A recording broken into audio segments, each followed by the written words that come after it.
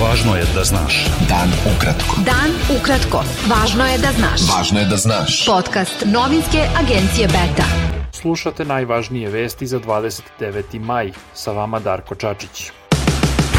Glavni odbor Srpske napredne stranke jednoglasno je odobrio da Srpski patriotski savez Aleksandra Šapića pristupi toj partiji. Šapić je nešto kasnije izabran za potpredsednika glavnog odbora Srpske napredne stranke. Predsednik Srbije i naprednjaka Aleksandar Vučić rekao je da je Nebojša Stefanović podneo ostavku na mesto predsednika Beogradskog odbora Srpske napredne stranke. Vučić je najavio da će od 21. do 23. oktobra biti održana Skupština Srpske napredne stranke na kojoj će biti birano rukovodstvo do 2025. godine.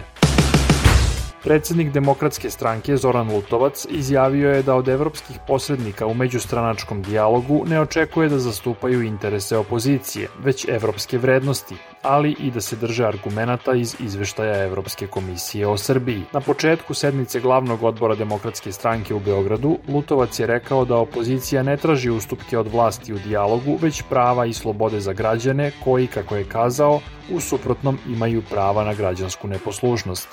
Na dnevnom redu sednice je priprema radne i izborne skupštine i verifikacija sporazuma o prijemu grupe građana Sigurno napred Saša Paunović u Demokratsku stranku.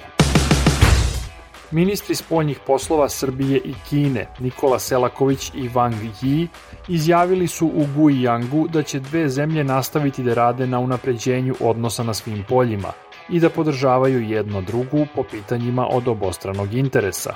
Selaković je posle sastanka sa šefom kineske diplomatije rekao da su odnosi Srbije i Kine u ovom trenutku na najvišem nivou u modernoj istoriji. Najnoviji podaci Ministarstva zdravlja Srbije pokazuju da se u zemlji smiruje epidemija koronavirusa. Od posljedice infekcije umrlo je još 10 osoba, a od 9296 testiranih zaraza je potvrđena kod 274. U bolnicama je 746 COVID pacijenata, od kojih je 55 na respiratoru. U svetu je više od 3,5 miliona ljudi umrlo od koronavirusa, a potvrđeno je više od 170 miliona infekcija. U Beogradu je vakcinisano više od 50% stanovništva, izjavio je zamenik gradonačelnika Goran Vesić i najavio da će na sledećoj sednici kriznog štaba vlade Srbije tražiti popuštanje mera protiv koronavirusa u glavnom gradu. Sabor Srpske pravoslavne crkve izabrao je sinod, najvišu izvršnu i sudsku vlast u crkvi, u čijem su sastavu uz patrijarha Porfirija i mitropolit Dabrobosanski Hrizostom i 3 episkopa, Sremski Vasilije, Kruševački David i Zvorničko-Tuzlanski Fotije. Očekuje se da na zasedanju Sabora bude imenovan novi mitropolit Crnogorsko-Primorski, kao i episkopi Valjevske i Zagrebačko-Ljubljanske eparhije. Na sednici izborne skupštine Udruženja novinara Srbije došlo je do rasprave i koškanja posle glasanja o predlogu člana uprave UNS-a Slobodana Radičevića da bude poništena lista predloženih kandidata uprave udruženja za naredni mandat. Izborna skupština danas bira članove uprave, nadzornog odbora, suda časti i predsednika UNS-a. Prijavljeno je više od 500 učesnika, što je više nego duplo u odnosu na prethodnu izbornu skupštinu. Deo uprave UNS-a ranije je optužio predsednika tog udruženja Vladimira Radomirovića da je organizovao učlanjivanje čitavih redakcija kako bi sebi obezbedio drugi mandat. Stotine uginulih riba pluta Begejom, koji je poprimio crnu boju, a Zrenjaninci se ovih dana žale i na neprijatan miris koji se širi gradom. Pomor ribe i neprijatni mirisi dešavaju se gotovo svake godine u vreme kada je nivo vode u Tisi viši od nivoa vode u Begeju. Problem nastaje jer Zrenjanin nema prečistače vode, a sva fekalna kanalizacija otiče u Begej. Beta. Dan ukratko. Budi u toku. Predsednik Hrvatske Zoran Milanović poništio je odluku o oduzimanju ratnih odlikovanja Branimiru Glavašu, osumnjičenom za ratne zločine nad Srbima u Osijeku. Milanović je naveo da je postupio u skladu s ukidanjem presude Glavašu zbog koje su mu ta odlikovanja bila oduzeta.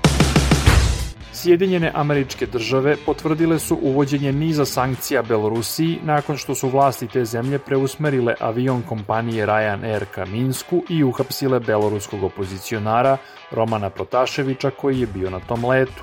Vašington je objavio da je sa Evropskom unijom izradio spisak ciljanih sankcija protiv ključnih članova režima beloruskog predsjednika Aleksandra Lukašenka. Oko 50 britanskih demonstranata, nezadovoljnih zbog sve većeg broja migranata koji pokušavaju da uđu u zemlju preko La Manša, blokiralo je pristup kamiona terminalu u luci Dover. Antimigrantski nastrojeni demonstranti nosili su zastave Engleske i uzvikivali engleske ulice. Najmanje 4 osobe su poginule, a 11 je ranjeno na severu Afganistana kada je bomba na putu raznela kombi sa univerzitetskim profesorima i studentima. Najnovije nasilje u Afganistanu dolazi u vreme povlačenja preostalih američkih i NATO vojnika, posle 20 godina rata, započetog zbog terorističkih napada na New York i Washington 11. septembra 2001. godine. Najbolji teniser sveta Novak Đoković osvojio je titulu na turniru u Beogradu, pošto je u finalu pobedio Slovaka Aleksa Molčana 2-0 u setovima. Đoković je osvojio 83. trofej u karijeri, drugi u tekućoj sezoni. Bilo je to sve za danas. Sa vama je bio Darko Čačić. Do slušanja. Pratite nas na portalu beta.rs I društvenim mrežama. Važno je da znaš. Dan ukratko. Podcast novinske agencije Beta.